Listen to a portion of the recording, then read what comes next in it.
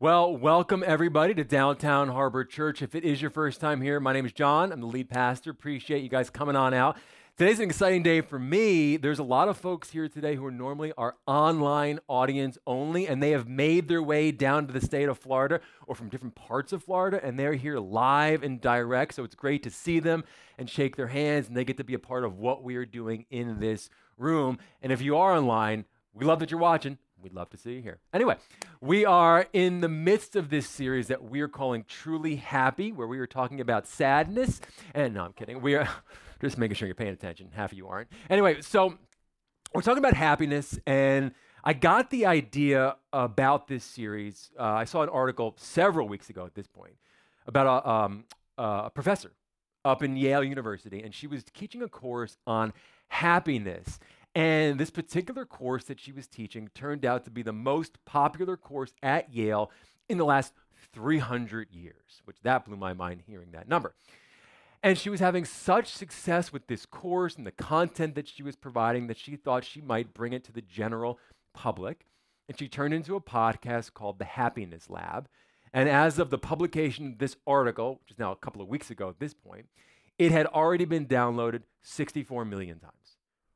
I saw that number and I go, all right, that's a lot of people who are looking for happiness. We got to have a conversation about happiness because God created happiness. He created our capacity to feel joy. And so we might want to kind of tune in to listen to find out what God has to say about sort of being happy and finding happiness. So that's what we've been doing. That's the conversation we have been having. Now, whenever somebody asks me, hey, John, how's DHC doing? How's the church doing? Normally it's a friend who doesn't go here or a relative, or a lot of times it's a prior work associate from a different church, and they're just kind of checking in. How are things going? You know, as a church startup, we're not a church plant. We didn't come from another church. We're a church startup.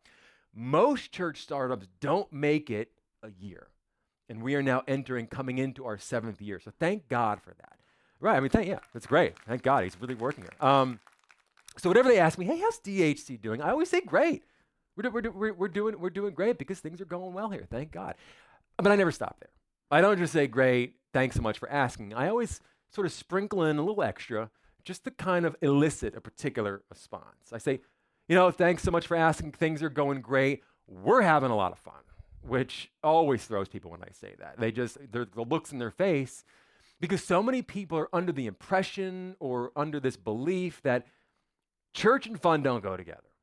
Like, you can go to church to be bored. You can go to church to feel guilty. You can go to church out of obligation to your in-laws. But generally speaking, one does not go to church to have fun or to be happy. And there is this sort of attitude out there in the Christian ethos, if you will, that happiness and holiness are mutually exclusive. You can have one or the other, but you can't have both at the same time. In fact, people believe, if you really want to live a life that is pleasing to God, well, then happiness, it should take a backseat. Maybe you've even heard someone say something like, God doesn't actually want you to be happy. He wants you to be holy, right? Well, not based on the evidence that I've seen. I mean, I'm not sure where you're getting that in Scripture, but what we've seen the last few weeks, I'm not sure that's the case. And if the DHC experiment, which this really is an experiment, has taught us anything, it is that you can absolutely be happy and still be a follower of Jesus Christ. You can have a good time, you can enjoy life, and you can still love the Lord your God with all your heart, mind, soul, and strength. Yes, God wants you to be holy, and that is our pursuit here. But God also wants us to be happy. Jesus said that he came to give us life and life to the fullest. He is the one, Jesus, who claims that he knows more about happiness than anybody else. And that's what I want to talk about today. I want to find out what Jesus has to say about happiness. To do this, we're going to take a look at one of Jesus' sermons. It is the greatest sermon he ever gave. It is the greatest sermon that the world has ever heard. It's called the Sermon on the Mount. And specifically, we're going to kind of zone in on one little section that's called the Beatitudes. You might know the Beatitudes. You may have heard this term, but not really know what that even is. The Beatitudes means the blessings. That's literally what Beatitudes means, the blessings. And what you're going to see are a bunch of little statements, little sound bites, if you will, almost like a list. And they all begin with the word blessed or blessed, as we would pronounce it. And before we dive in, because I got a lot to show you today, before we dive in, I got a quick Greek grammar lesson that I want to give you guys because it will change the way that you see the Beatitudes for the rest of your life. So here it is. Every time you see the word blessed today, and you are going to see it a ton, it's all over the place, you're going to be saying it for the rest of the day. Every time you see the word blessed, that's English word blessed, in the original Greek, meaning when Jesus' disciples were there listening to him teach, every time they heard him say this word that we're calling blessed, the word they wrote down was makarioi. This is the word that they wrote down. And makarioi means happy. Every time Jesus says, blessed are those, blessed are they, what he's actually saying is, happy are. Happy are those, happy are they. And what we're going to see today is Jesus giving us 8 things. There are 8 Beatitudes. He's given us 8 things that happy people do. To say it another way, if you want to be happy, I know there's like 2 or 3 of you in the room that want to be happy, these are the 8 things that you should be doing in your life, putting into practice in your life. Now, I got a lot to cover with you. Honestly, you could do 8 sermons on the 8 Beatitudes. A lot of people do sermon series like that. I'm just going to lump them all together, all right? It's going to be like 8 sermons for the price of 1, which means it's going to be like taking a drink of water out of a fire hose, but you're smart people. That's why you come here. You can handle it, right? Even though it's 10:30, it's a little early, you can handle this. So let's just jump right in because I got a lot for you today. Jesus begins the Sermon on the Mount and begins the Beatitudes by saying, blessed are, happy are the poor in spirit, for theirs is the kingdom of heaven. So Jesus used this phrase, poor in spirit, and I wonder if he chose that phrase simply to trip us up. Because let's be honest, does anybody have any clue what that even means? I mean, it's not really something we say in our normal day-to-day vernacular. But I think he chooses this word poor to trigger us to think about the greatest happiness myth that's out there. And that is that rich people are happy. Money makes you happy, rich people are happy, or there's a counter theory out there that actually no, it is poor people that are happy. Poverty is seen as a virtue. But what Jesus is saying here is that happiness has nothing to do with being rich or poor. It has everything to do with being poor in spirit. Okay? Well, what does that mean? Well, the poor in spirit recognize that they have no spiritual assets. Now, this is almost offensive, so stick with me. It's Jesus saying it, not me. But what Jesus is saying here is that happy people recognize that they are spiritually bankrupt.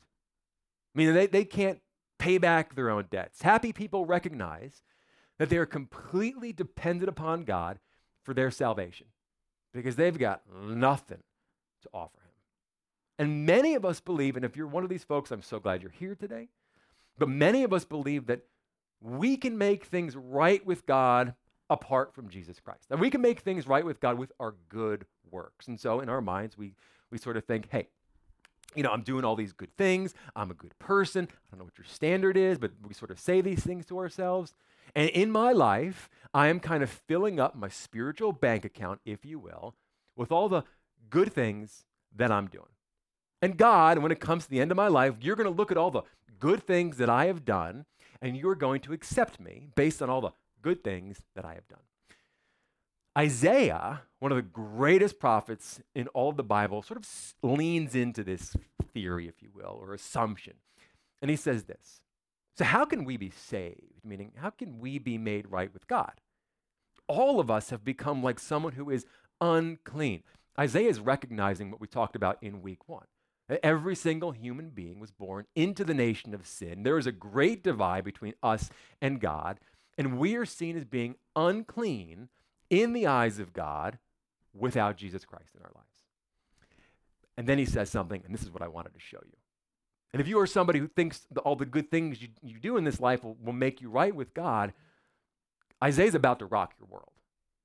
He says all the good things we do are like dirty rags to you, God. All those good things, all those good works that you are relying on to make it right with God, Isaiah goes, just so you know, they are but filthy rags in God's sight. Outside of Jesus Christ in your life, all the good stuff you do, and it is good stuff, and you should do that stuff, but without Jesus Christ, God just looks at his filthy rags. Now, the actual word that Isaiah uses here is super gross, so I chose like the PG version, but you should go look it up. It's nasty. I kind of want to say it. No, I won't say it. So I just want to make sure we understand what's being talked about here. God loves you. God loves you so much that he sent his son to die on the cross for you. But Jesus is saying if you want to be made right with God, the starting point is to recognize that you've got nothing to offer him except your faith in what I have done on that cross for you. Happy people recognize that they are sinners in need of a Savior. They are poor in spirit. This is the first beatitude because this is the starting point for a relationship with God. Now, Jesus just cruises through. He keeps going. Blessed are those who mourn. Happy are those who mourn, for they will be comforted. There's a lot of ways to interpret this, but what really hits me is I kind of think about, all right, who is a mourner?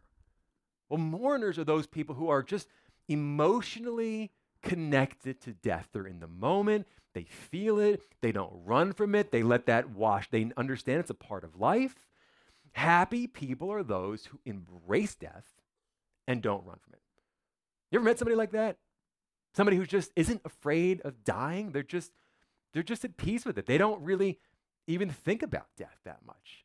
That blows my mind whenever I meet those kind of people. You know, as a diagnosed hypochondriac, I'm just really imagining my own demise daily, hourly sometimes, depending on sort of, you know, how bad my stress is that day. And I've told you my biggest fear. I mean, you know this. It's dying in the shower. God forbid that happens. Just light the house on fire. Don't call the cops.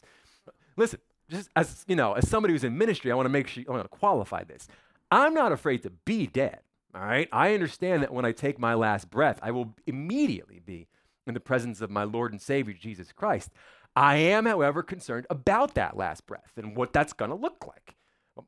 My grandfather, who was a pastor for over 50 years, actually, he would say this. He would say, you know, everybody wants to go to heaven, but nobody wants to die, right?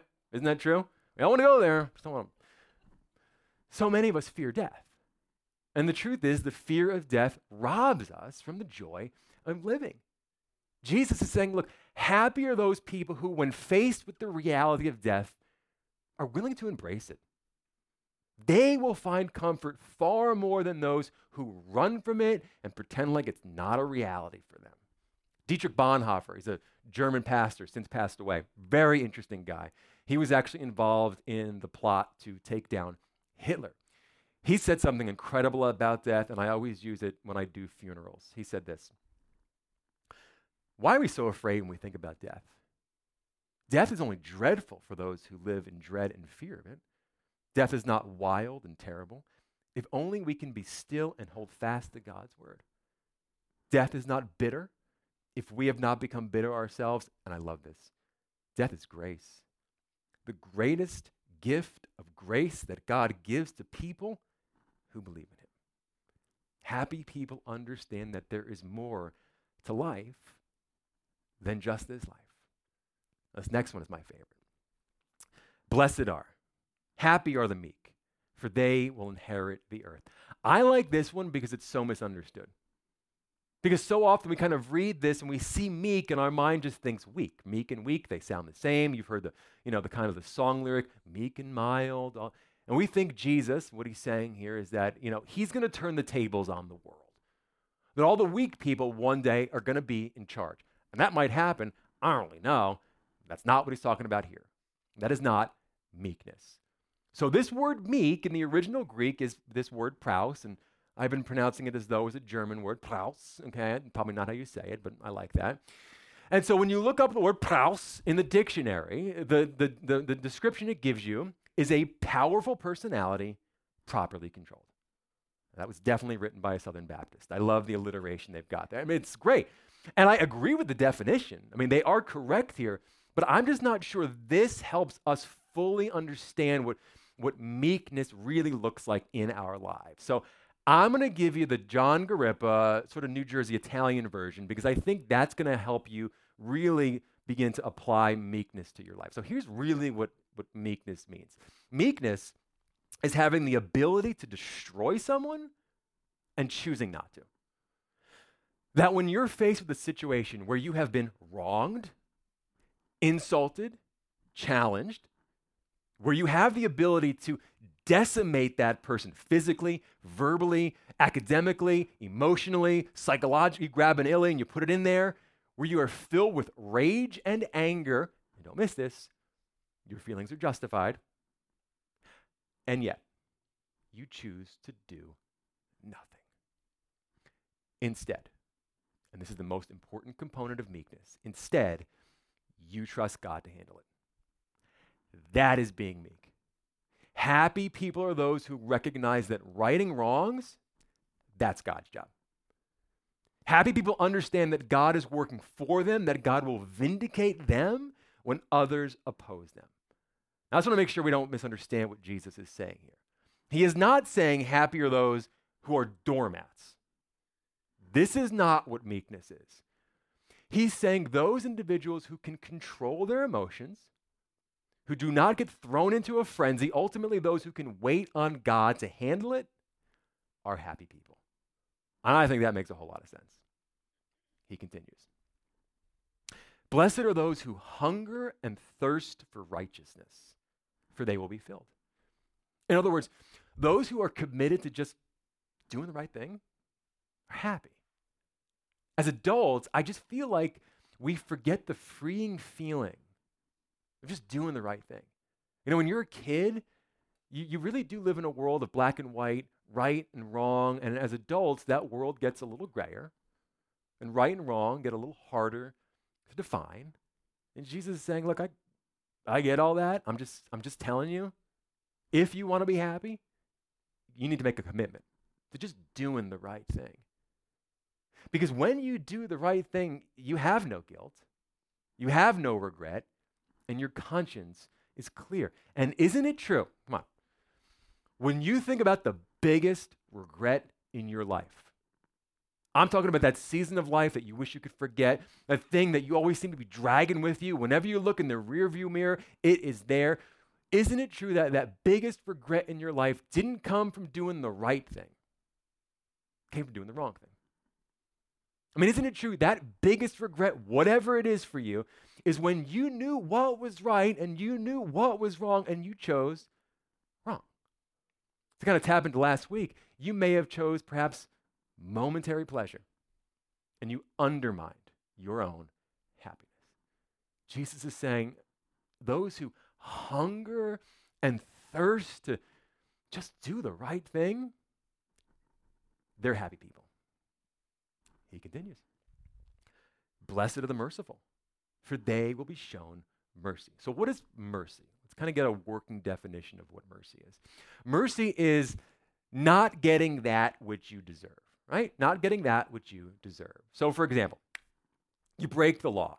I don't know what you do. Maybe you take your car and you run it headlong into Chick-fil-A traffic because it's a crime against humanity that they're on a federal highway like that, right? I want to do that every day. So you get hauled into court, go before the judge, and now you know the punishment. You know, you effectively know what's going to happen to you. And what do you say to the judge? Judge, have mercy on me. Don't give me that which I deserve.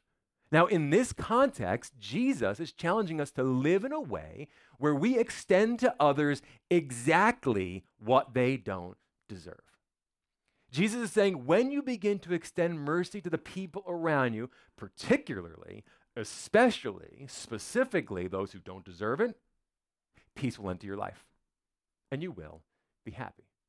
Now, that sounds reasonable. You go, yeah, that sounds great. I love that. Let's make it personal for a second. Just for a moment, not for a long time, just for a moment, I want you to think about that person in your life. And you know exactly who I'm talking about. That chief offender who just, when you see their name, when you see their face, like your blood pressure is just going to blow your eyes out of the sockets. Now, I don't know who it is for you. Maybe it's an ex-wife. Maybe it's an ex-husband.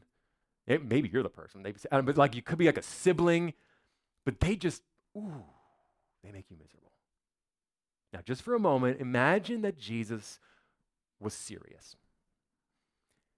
Then imagine that we actually listened to Jesus and we offered that person mercy. I mean, imagine if you actually forgave them. John, come on. You got to be kidding me, right? You're a nice guy. You don't know what they've done to me. They don't deserve it. Precisely.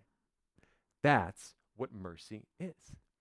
I think Jesus is looking at these relationships that we're struggling with and he goes, guys, do you want to live in that situation any longer than you have to? That tension, that anger, that bitterness, that rage, it's killing you. Jesus offers you a way out. It's not a quick fix. It's not going to get better overnight. And it's going to feel counterintuitive because it is. But if you can extend to that person mercy in the same way that your heavenly Father extended mercy to you, you will be happy. You will be blessed. Jesus goes on. Blessed are the pure in heart, for they will see God. And I love that. I can almost see like Jesus up on the mount going, you guys want to see God? And they go, yeah, I'd love to see that. That'd be great. I mean, like, do you want to see the blessings of God in your life? Do you want to see the activity of God in your life? Yes, definitely, Jesus, more than anything. Then be pure of heart. What Jesus is doing right here is he's giving every single one of us a call to ethical and moral purity. Something that is completely pushed aside in our culture, something that is laughed at, something that is thought to be archaic, maybe even suppressive. And if we're honest, let me just talk to the Christians in the room. Come on. Even when we hear the word purity, it sends a shiver down our spine. Ugh. Because in our mind, purity equals missing out. Doesn't it? We look at culture, we see everybody else doing whatever that they want, and they're doing all these things that Scripture says we shouldn't do, can't do, must not do. And in our minds, we think purity is getting in the way of my happiness. Purity is causing me to miss out. Jesus goes, no. If you would just purify your heart, if you would just obey my commands, if you would just remain pure in the areas in your life that I've asked you to remain pure in, then you will see God. You will see his blessings in your life. You will see the activity of God in your life, and you will be happy. He continues.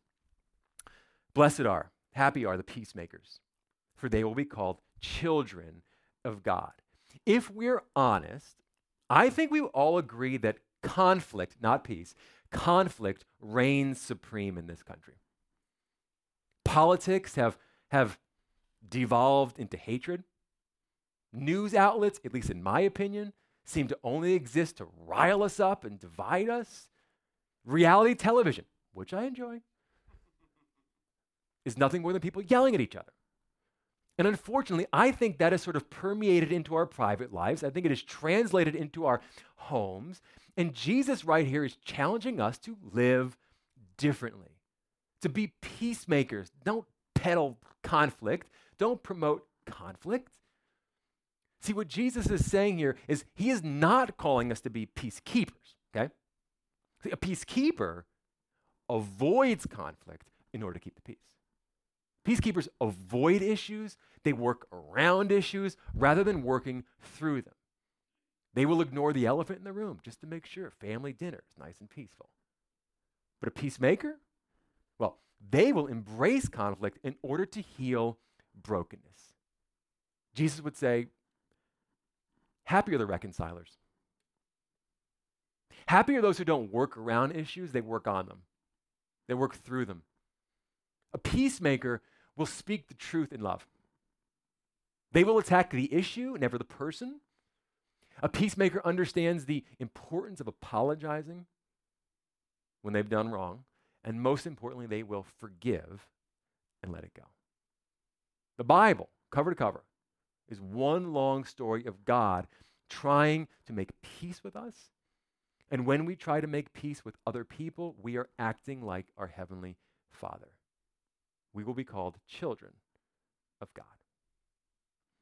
Blessed Blessed are those who are persecuted, wow, because of righteousness. For theirs is the kingdom of heaven. This is a hard one. The New Testament paints this picture that in this life we will suffer. In this life we will suffer either for doing the right thing or for doing the wrong thing, but you can only be happy on one side of that equation. Peter, one of Jesus' disciples, said it like this: what credit do you deserve if you endure a beating for doing something wrong? But if you endure suffering for doing something good, God is pleased with you. Meaning, you can be happy when you suffer for doing the right thing because you will have peace with God and you will have peace with yourself. But if you suffer for doing the wrong thing, you will have no peace. Jesus says it like this. Happy are those who choose to do the right thing even when it costs them. Because you may have lost that job because you decided the right thing. You stood up, you go, I'm not going to do this. This is not right. We can't do this. And you lost a job. You may have lost that friend group because you chose to do the right thing. There will be times in this life as Christians, if you're a Christian in this room, and I know many of you are, when we stand up for that which is right, when we choose purity, when we choose truth, and the world comes down on you for it.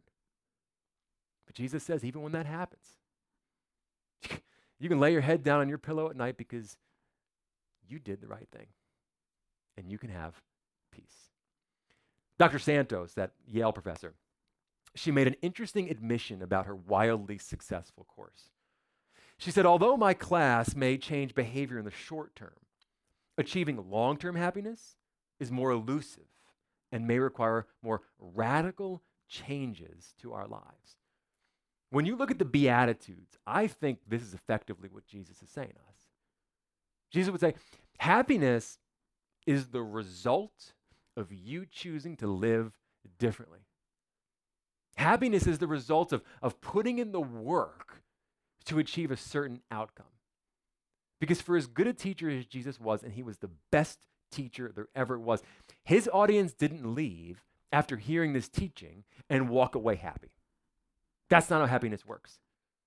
Jesus would say, simply hearing my words, they're not going to make you happy. You got to do something with my words. You can't just nod your head. You can't just give them the old Christian moan of affirmation. That was good. You actually have to apply my words to your life if you want to see changes in your life. And when you do, you will be happy. Not immediately, but ultimately. And that happiness will be deep and abiding. So what's the practical? What do you do with a message like this? Every single week, we put this word on the screen. We just want to make sure you can leave on a Sunday, know exactly what to do with what you've heard. So the Beatitudes really are one gigantic practical. Jesus has provided for us the blueprint for happiness, the principles of happiness, the ultimate divine plan to be happy. And so I just want to lump them all together so you can see exactly what the creator of the universe has told us. Happy are the merciful, the pure in heart, the peacemakers. You go down the list. These right here are what I'm going to call the seeds, if you will, of happiness. Jesus would say, if you plant these seeds, you will grow happiness.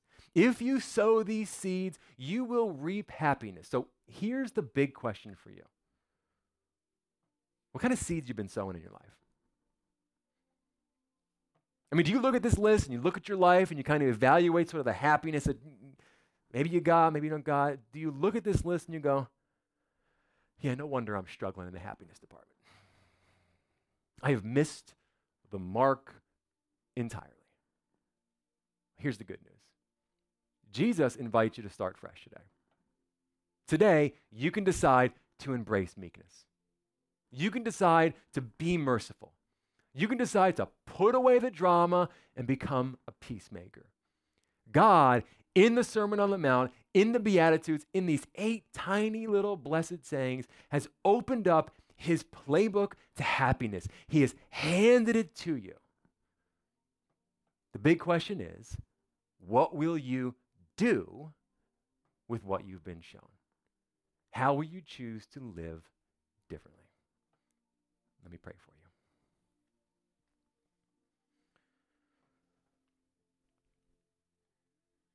Dear Jesus, thank you for giving us these sayings.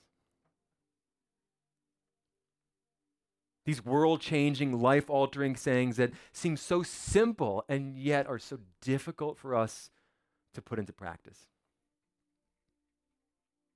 I pray, God, today that you would convict our hearts if we're failing in a particular area, that you would show us how we can live differently, how we can begin to embrace your truth, put them into practice so that we can reap happiness.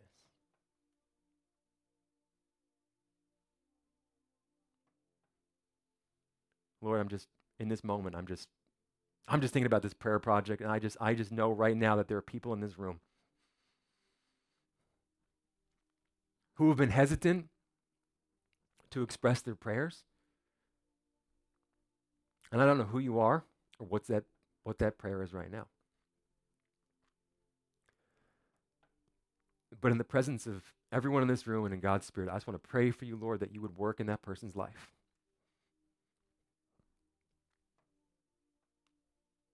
That they would feel your presence. That they would see miracles. And Lord, when it's finished, we can give you all the glory. We ask all this in Jesus' name.